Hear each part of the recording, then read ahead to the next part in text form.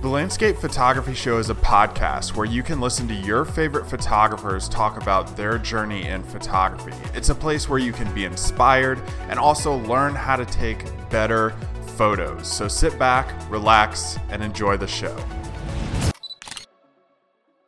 Hey, what's up, guys? We're here with Magnus Lindbom. He's joining us from Sweden. And, you know, Magnus, it's really funny. I always scour the people that I follow on social media, and it didn't take me long to find your stuff because one of my friends, Dusty Doddridge, said, "Hey, have you heard of this guy? Have you seen what he's doing on YouTube?" I said, "Yeah, I've heard of him, but I haven't seen any of his YouTube channels." And I was babysitting my daughter, actually. She fell asleep on me, so I was stuck in the chair. And I was like, I'm going to turn on YouTube. I'm going to see what this guy's all about because I trust, Dusty's suggestions for me. And I started watching your videos and I was absolutely blown away at what you do, your style of photography, your videography, which we're going to get into completely in this podcast and dissect those one by one. But I wanted to hear right off the bat kind of how you got started in photography and what led you to your approach to outdoor photography. Yeah, so thank you so much, David, for having me on the show. How did it started? It did. I think I got like a digital camera from my parents in graduation, a gift, and the year after I went to military service as an Arctic Ranger here in Sweden.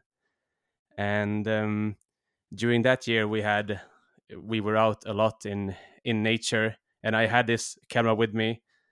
I was more or less documenting what we didn't focus that much on the landscape or like the style that I have now. But I think the seed the seed for what I do now was grown from there. And after that, I went on a backpacking trip. I had this like adventure lust after we finished the training, and I went on a backpacking trip into the high mountains here in Sweden.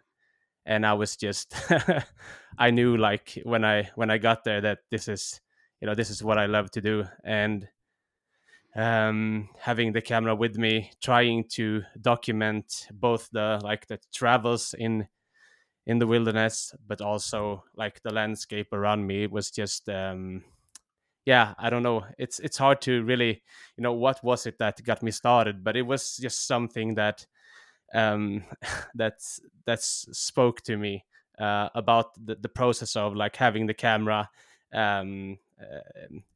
in this environment, trying to capture that feeling of being there in a way. If that makes sense.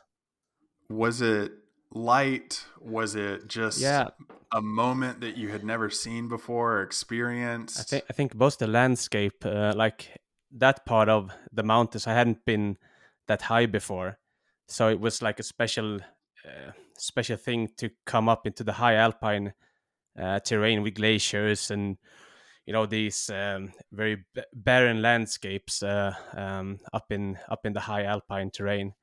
And then of course it's in the mountains, light becomes a little bit more obvious than when you're in the lower terrain. So you see these, you see the light, like the sun bursting through like the clouds hitting some rain shower in the far distance, and you start to think, that's beautiful. But I didn't have that much clue about as with everybody starting, right? I didn't have any clue of like what kind of light was. You were just pointing the camera at what was dramatic or what was like what stood out. But I didn't have any. Of course, I didn't knew that much about it. What was the learning curve like for you? I think for me, it sounds like you experienced a landscape and then kind of tried to patchwork together your knowledge of how a camera worked and were able to create your vision from that? Yeah, much like that. Learning curve.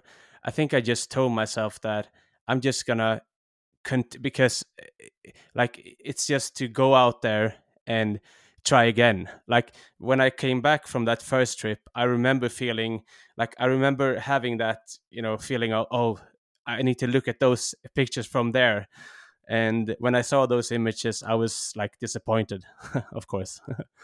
And then I just knew that, okay, I didn't I just need to do it again and again and again. And I think my learning process was just trial and error. I did look in some books and like trying to find a bit of knowledge, but for the kind of photography back then, I didn't find that much. It wasn't like, this was 15 years ago, so it wasn't like um, like the smorgasbord or everything you can learn on the internet today. It wasn't, the knowledge wasn't out there in the same way. There weren't a ridiculous amount of photographers sharing tips on YouTube or anything Nope. like that. Nope. Wasn't. Yeah. What did you take from that first trip that you still feel like you you get the same feeling from when you go out and photograph now? Hmm. Just a sense of awe, like especially on that first trip, I was out with a friend, but most time I'm out alone, and it's just, for me, it's just something special when you're standing in front of like a a mountain landscape, uh, preferably a bit higher up in the terrain, and just viewing out over this wilderness, and just having the camera there.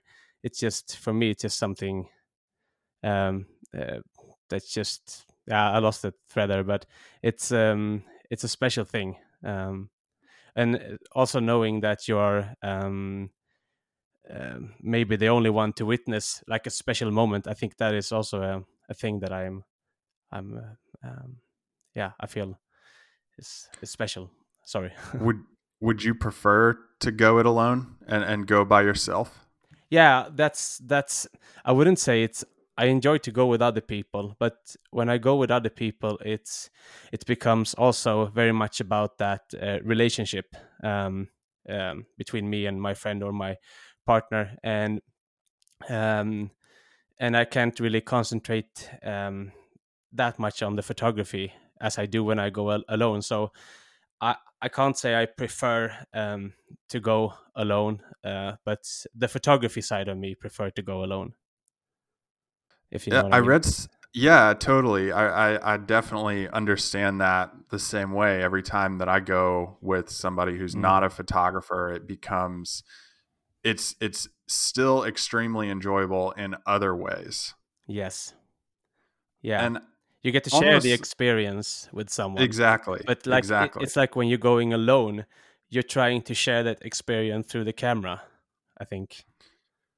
Well, I think that has a lot to do that's a paradox of emotions, I feel like, Mm, where you're giving up one thing to gain yes. another, and Mm, it can go either way. It reminds me of something that you were saying in one of your YouTube videos. You're saying, I've been here several days. I believe you were in a low valley, and you said the weather is beautiful and it's amazing, like clear sunny skies, and mm. it's beautiful to sit in, but it's terrible for Yeah, photography. yeah. It's such a paradox, right?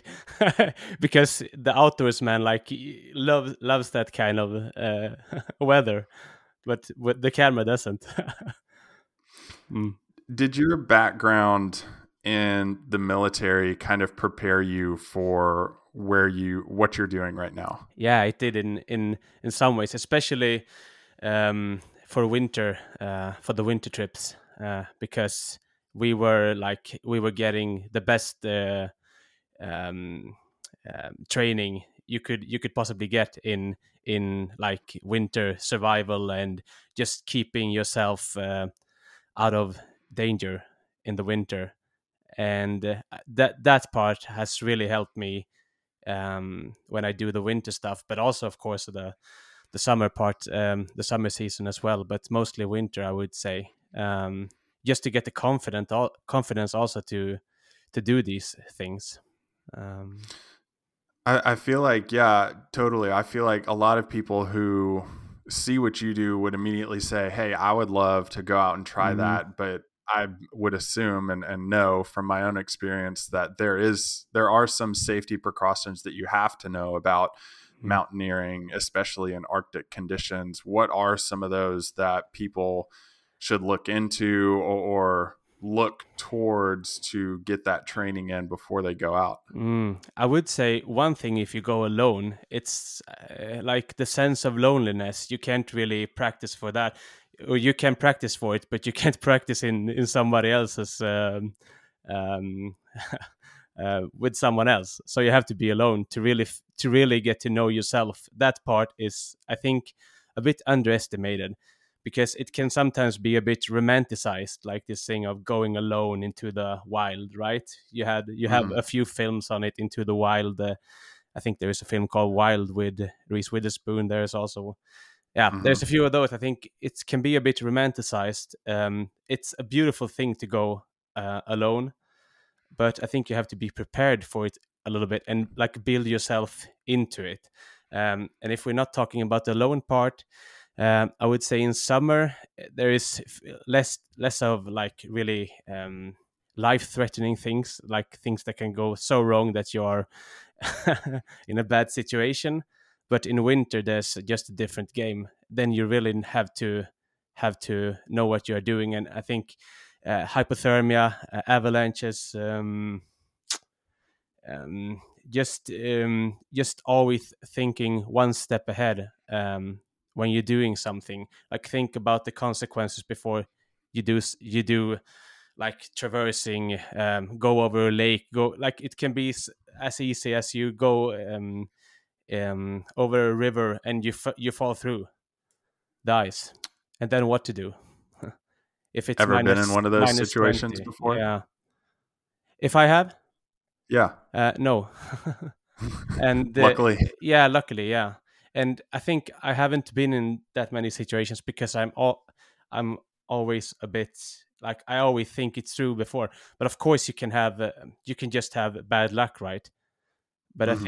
I think a good person that is traveling in the wilderness is someone that is actually thinking of all these stuff, that you rarely go into these situations where bad things happen. And if you know what I mean. Um, It sounds like that's going back to your military experience. That's a way that the military trains you to yeah, think in a yeah, way of being hyper aware of situations. yeah, yeah, Is totally. it is it easy for you to detach from that way of thinking when you are just in normal everyday life? Yeah, when I'm in normal life, I don't think too much like that. Hmm. But if I'm like guiding or anything, like working with other people, then I have that on all the time. I want to go back to what you said about loneliness, training yourself to deal with that. It's something that I've honestly had struggles with, Magnus, in my Mm, experience being out in the wilderness by myself. And it does force you to realized different things about yourself that maybe you mm, kind of put into the back of your mind and didn't want to think about. Those typically are the thoughts that come to the forefront. From my experience, at least, do you ever still struggle with loneliness when you are out going on? I mean, you're out for weeks at a time. yeah, yeah. I think yeah, I do struggle with it. It's just I think it's impossible not to. um, I think the like if you are, I think if you're hiking, skiing, if you're active, then you don't really have the time for thinking those thoughts. And if you're doing photography, then you're so immersed in that experience. But the times between, like if you are, I think the parts when you are waiting for the light in a place, then you can really sometimes, especially if the weather is a little bit miserable, you're like a bit wet or it's very cold, then those thoughts can come, I think. Hmm. Yeah. Do you take, I mean, you've got to take like a book, Yeah. music. I mean, Yeah, I you do. got to take something with you. Yeah, I do have. I don't take a book, but I do have audiobooks and podcasts. So that's a good thing you're doing, Yeah. um, and music. So I try to mix it up a little bit, and I don't really listen to that much music or books when I'm hiking or doing photography. But it's good to have in, because my style of photography, sometimes it's good to stay in a place for like up to a week. And Hmm. if you're doing that kind of, you're waiting out the weather, right, to be able to climb a peak, or you're waiting out the light into the valley somewhere, then it's I think it's it's a necessity to have something to do. Last audiobook you listened to was what? Oh, last audiobook. We have it's in Swedish, so we have it's a crime series by author called Lars Kepler. But yeah, it's called Spegelmannen in Swedish, the Mirror Man. A Uh, crime book. yeah, yeah. Okay, I wasn't going to pin you for a crime book or like a crime novel guy. Is uh, that what you go to? um, I think also sometimes it's good to have something that just takes you out of like the wilderness into another world. Because if you listen to like Thoreau or any like Edward Abbey, any of these, Mhm. Desert Solitaire, like any of those books, it's very similar to what you're already doing. So I try to to mix it up a little bit. Although it can be very nice to listen to something um, like Into Thin Air by Jan Krakauer. Uh, Mhm. yeah. I, Mm. I I think we've talked about loneliness a lot. Do you ever struggle with creative blocks when you're out for long periods of time? Mm, I think usually not, because it's more like weather block. If the weather doesn't Mm, really do it for me, then I can have it. But it doesn't really. It's not about the creativity. It's just that um, like the conditions isn't what you want. But you could say it's in a way a creative block. But I think I try to just do as like what I can with the stuff, with the conditions that I get, and with where I'm at the time. I don't think that much about like, oh, I'm not in the mood for this, so I don't have any like inspiration for this, because I think when you're in the mountains, things happens. You get new experiences. There is very little to not be inspired by, or but then again, it can be frustrating because you can have something that you really want to create, but you don't have the conditions there. So I wouldn't call it like a creative block, a photographer's block. It's more like weather block. I don't know. Mm. have you have you always kind of gravitated towards the silence or the silent moments? Yeah, I think that goes back a little bit towards being on your own. So I've spent very long, very like years alone in the wilderness. So I guess that's really, um, if you mean in the pictures, but I don't know. Was it more generally speaking? And throughout your entire life, like Yeah, even going back to when back you to were a kid? child. Yeah, hmm. I think I'm quite a social, like human being. But I always like that sense, like that part of just going away from the people, even when I was a little child, and just going play by myself, or doing like running, like long distance running, not very long like today, but not ultra, but like 10K or 20K. Um, I've always liked that part. So in a sense, yes. Um, mm. when when I first started watching your content, looking at your photos. It's a contrast to what I do. You know, I'm more of like a day hiker, Mm. maybe like a weekend backpacker. Mm-hmm. Um, I don't know of many people who are doing what you do. Are you one of the last of a dying breed of a style of photography? Hmm. Yeah, that's a good question. It's it's something you don't want to be, right? Or do uh, you? yeah, I don't know. So I don't try. I try to not think too much about it. But yeah, as you say, I think photography has like shifted a little bit. So maybe people like, I don't know. Everything has to have like a turnaround time. Like you can't be out for too long working on something. Um, I have tried to build my life to be able to be out for a long time and work on something. Um, it's definitely not the most like productive you can be in terms of being a photographer. So if I'm going to Iceland or any other place which I've been and enjoyed very much, then I can be very like much more productive. But when I go out on these trips, it's just, you know, sometimes you go out for 2 weeks and you come home with nothing really. It's like you're like a hunter or a fisherman and you go out for a long period of time and you come home with nothing. It's not you know, you had a good experience, but you're always hoping for that catch. What was the thread there? Well, no, I mean, I think you kind of led to another question. Are you Yeah. more of a hunter or an observer when you're out photographing? Great. um, I think I'm more of. I like to be a hunter and move a lot, but I tend to be like more of the observer, like the fisherman, staying in a place and really like watching, like because um, the photographs that I'm most happy with are usually the photographs where I stayed in a place for a longer time and waited for the light.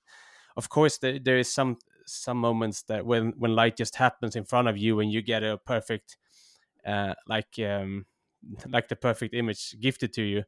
But usually it's not the case. So as as a photographer, and I'm more of the fisherman style, I would say. But I do like the hunting because like I do also like to explore stuff and see different like valleys and things. But you're not a good photographer if you're doing um, um, too much hiking in a day, or you're like, I've done these trips where I'm just totally exhausted every time I put up the tent, and it doesn't really work to be creative in that, in when you're totally exhausted like that. So I try S- to, yeah.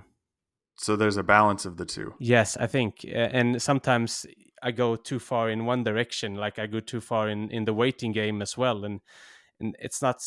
Sometimes you just have to move on and try something new. I can be quite stubborn, like I have quite a lot of patience, but sometimes you have to realize that maybe you won't get the image that you hope for. Hmm.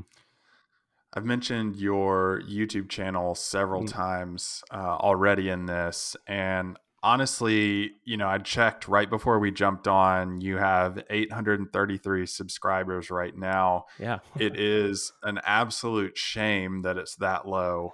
Um, it's probably the best cinematography of like an outdoor landscape photography vlog that I've seen in a very long time. Oh, thank you so much. Glad to hear. Yeah, I don't know about the numbers, but um, I this whole YouTube channel thing, it just grew out of because I didn't really intend to do it in the first place. Why not? I was just, I think as a stills photographer, you're a little bit stubborn to. I have always felt like, you know, like the film, the video stuff. It's not for me. I like to do the stills, and um, if you know what I mean. Mhm. and so I was a little bit reluctant to dip my feet into that world, but I'm really glad that I did, because it's just been so liberating to finally being able to tell like the full story, or as full as you can tell it, because it you get the possibility to really bring people along, and show what it's like there. Like you can show the photographs, but you can also show um, like all the stuff that goes around a trip, or How on a much trip. work are you putting into the B-roll that you're shooting and just the like nature shots? Because I mean, and the reason I asked this Magnus is I was watching one, and it's just this river shot, and then all of a sudden you're paddling like several meters out into the lake. You Mhm. have to paddle, come back to the Yeah, camera, get the camera, paddle back out. yeah, yeah. It's those kind of shots are of course a lot of work, and you're usually you are doing the adventure. You're not just there to take that shot, you are actually moving from point A to point B. You have to make certain distance. So yeah, it's a bit of a bummer, to be honest, especially when you're paddling, because you know standing in the water with the pack ref there, you're getting those numb feet, and it's just it and the thing that can be a little bit deceiving, I think the word is like everything looks so calm when I'm paddling there, but if I show you the behind the scenes of the behind the scenes, you can see that I'm swearing and everything.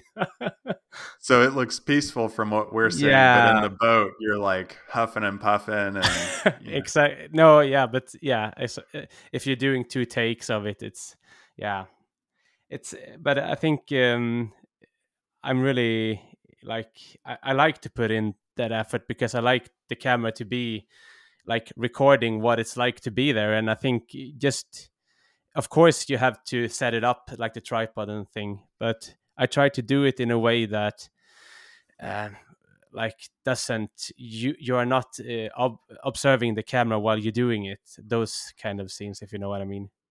mm-hmm, mm-hmm. um Is it what's the most gratifying part of the process of making these behind the scenes videos of taking us on the journey? Like when you hit export, what feeling do you have? um that's a hard one. I don't know if I've come so far that because I'm quite new on this. Um, but I think actually when I hit export, like when I hit export, the first film, like the first longer one I did, which is the 17 Days Alone film, I was just afraid of what people like. I was scared Mm. of what people would think, because I hadn't really done anything like that before, and I was also putting myself out there a little bit with the being like personal and stuff like that. Um, but I think the most gratifying thing is just to be able to show people like this is what I do, and hopefully like people enjoy that, uh, just to come along in like an honest way. I don't want it to be um over dramatized, if that's the word. I don't want it to be like some of these TV shows can be very um, it's just a lot of drama all the time, right? I just want it to be peaceful, and if I can convey that sense of being out there alone and using myself as a like in those, as you said, B rolls when I'm walking through the landscape, if I can make people feel like they are there with me, or if like they can get that sense, then that's a beautiful thing. Does it help you fight the loneliness knowing that you're filming something that somebody Mm. else will eventually see? Maybe not in that sense, but I think you have one thing more. you have one mission beside the photography. You can document your trip, and that becomes a mission in itself. So it helps me stay creative. So when I'm in that creative zone, I don't really feel you're not thinking about, hey, you're being alone here. I'm thinking about, okay, where should I put the tripod?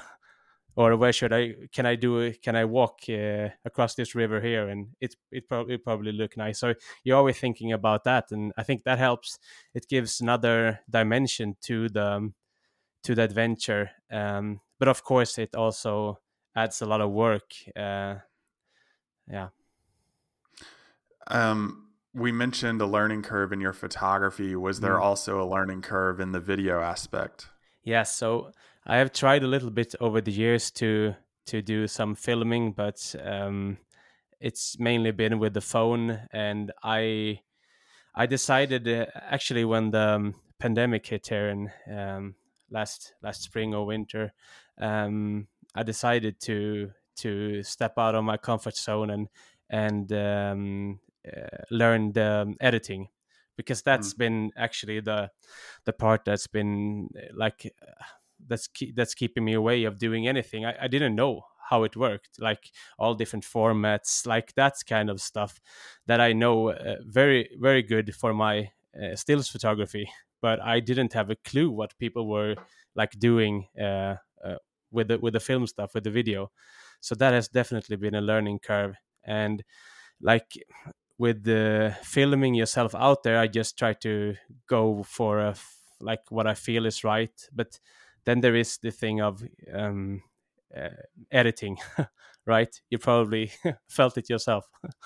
I have, yeah, Trying to put yeah, something together out of this chaos adventure that yeah, makes some yeah. kind of Sifting, sense. sifting through all the clips that you Yes. have and trying to Yeah, this. organize those in your mind. So if you're having trouble with all the sliders in Lightroom, then it's just it's nothing compared to the complexity of telling a story through video, right? If you could relate the feeling of your videos back to a movie or a film, is there one that you draw inspiration from?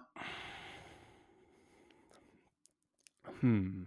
And the reason I ask this is because I was watching just earlier today, and one of my favorite films is Castaway. I don't know if you've seen it I've before, seen it. and it just makes me, the silence, the stillness, and just the movement with very few words made me feel the exact same way.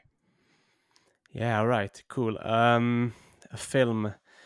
I can't really say. I think it's just like things that I've seen over the years that I felt like, oh, this is what I like. So it can be another YouTube channel, or it could. There was one film that I was watching, like just prior to, or when I started with editing, working with that. It was like I don't know what it was called. It was some old lady collecting honey in some Middle Eastern country. It was just the thing is with that one, it was just these. She was just walking in this like vast landscape towards her bees, where the bees were, and I just felt it was so nice with that calm sense. So I think you just pick up small things here and there. But like maybe the Into the Wild comes to mind, which is a Hmm. film that I enjoy. But I can't really say that I can, look back at just a specific movie. Everybody likes that film. And everybody always told me I would like it. Yeah. Being, a landscape photographer, Mm-hmm. I hated it. Mm-hmm. Why? I didn't. I don't know why. Yeah. Um, I don't. I think, like you said, it romanticizes Mm. solitude, Mm. and he was looking for something in the solitude, and Yeah. at the end, Yeah. won't spoil anything, but it was like he realized that Mm. he wasn't looking for solitude; he was really looking for connection. Yeah. and it was just a little depressing, I think. Yeah, it is, and but I think that like that movie, it just made a huge impact on like people wanting to, for some absurd reason, like wanting to seek the same thing, right? Hmm. So yeah, even though you get the end with yeah, I don't know, it's strange. Are there a lot of people photographing the Swedish mountains and the high elevations like you are? um I think it becomes maybe more and more, mm, but also I think hiking in the mountains is just getting more popular for each year, I believe. Although we had a culture of that for a long time here, um, but doing like I think it's just where you draw the definition of doing photography, because everybody has a camera or a phone with them on their hikes. Hmm. So in that sense, I'm not doing anything original. But if you are thinking about doing like quality work, like thinking about light and thinking about like a landscape photograph, then I think there's not very many people doing it. But there are of course a few, and I think people are coming in maybe from Germany and like Middle Europe, enjoying the nature that we have up here. So yeah. Do you think any of that is because of your work? Uh, well, that would be flattering, but yeah, I don't know. Um, yeah, I think there is. Uh, no, I wouldn't. I can't say. I think there is like we have some older photographers here that that's been doing it a long time, so I can't really say I speak. Yeah. It's hard to say. What is the community and culture of photography like in Sweden? Yeah. I think it was a very nice community, but now it happens on the internet only. Mm-hmm. It's like maybe we lost a little bit of everything, meeting people, because everything is so connected online now.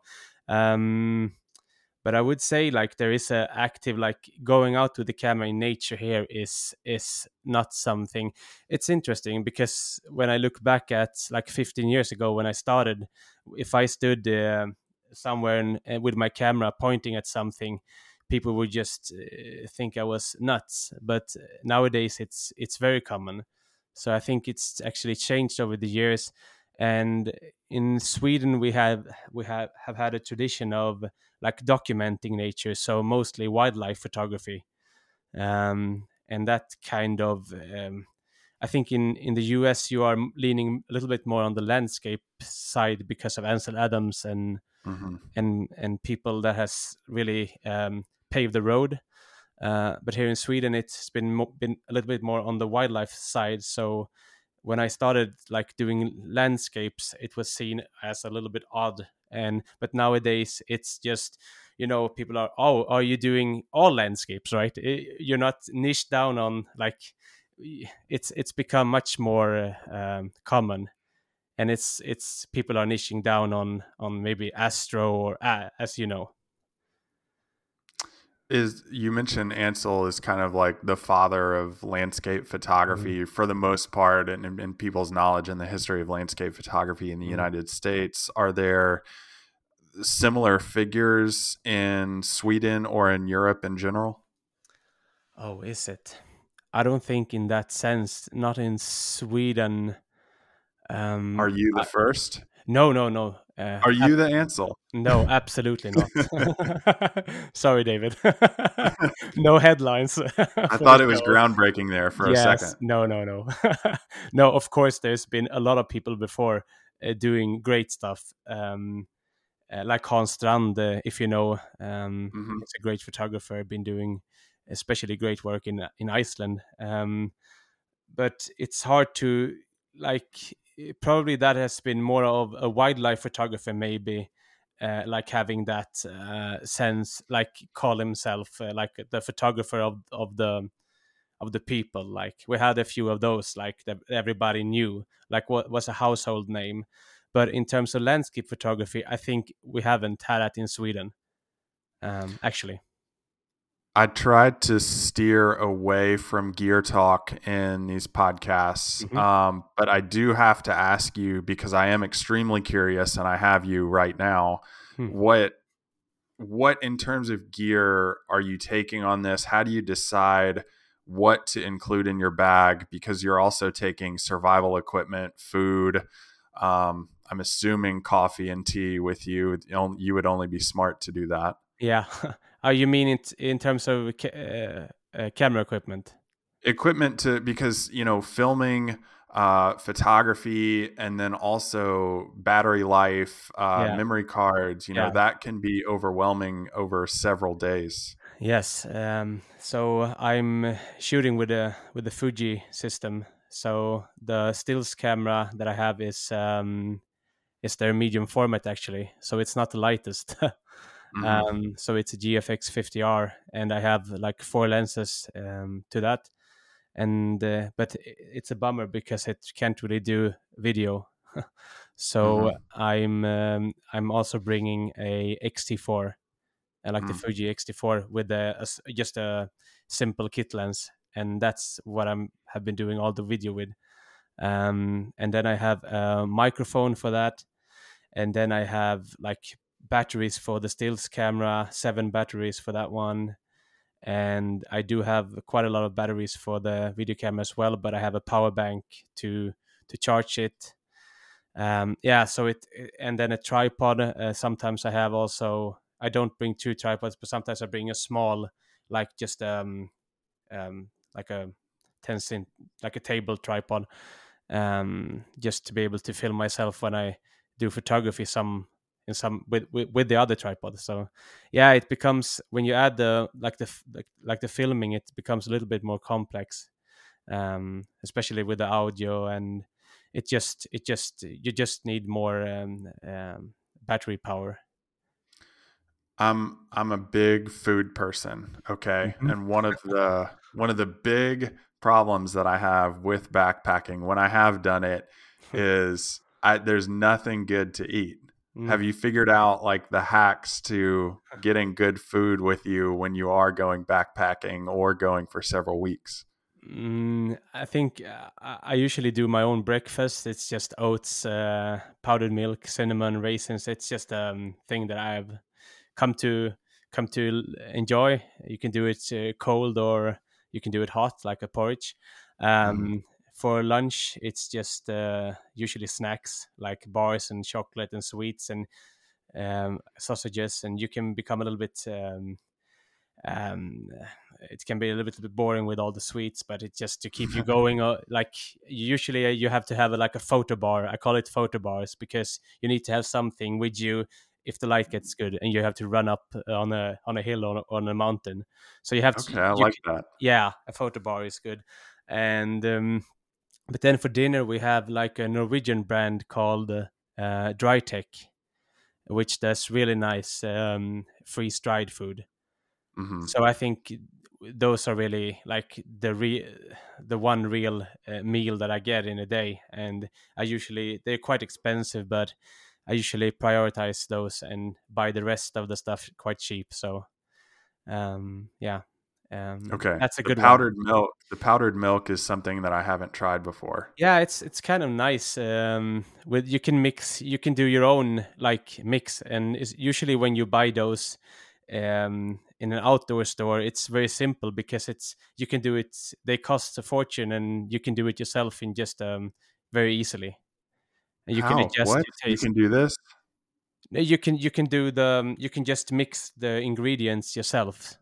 Oh, okay. I Yeah, I thought you meant make the powdered milk no, yourself, and I no, was like, sorry. I'm I'm not doing this. probably people doing that as well, but I'm not the there is like you can of course dry things yourself, like dry meat or dry like pasta sauce or whatever, and but it's just so very much time consuming. So that would be a full-time job if if you would try to supply like 100 days in the field.